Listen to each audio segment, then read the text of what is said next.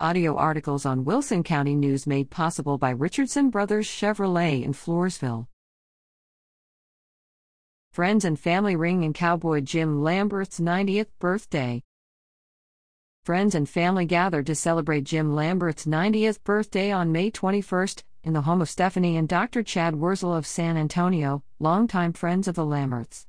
Around 100 friends from his childhood, his years in business, and churches where he served, all enjoyed an enchilada dinner, red velvet cake, carrot cake, and ice cream.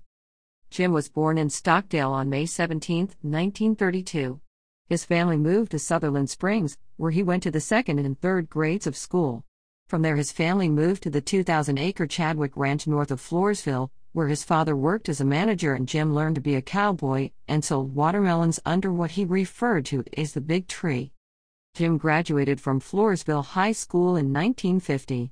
He met Elizabeth Ms. Bethnell Miller in Sinton when he was working as a driller in the oil field.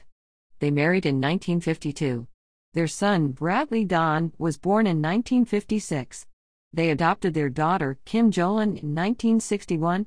Unfortunately, both of the Lamberths' children are deceased.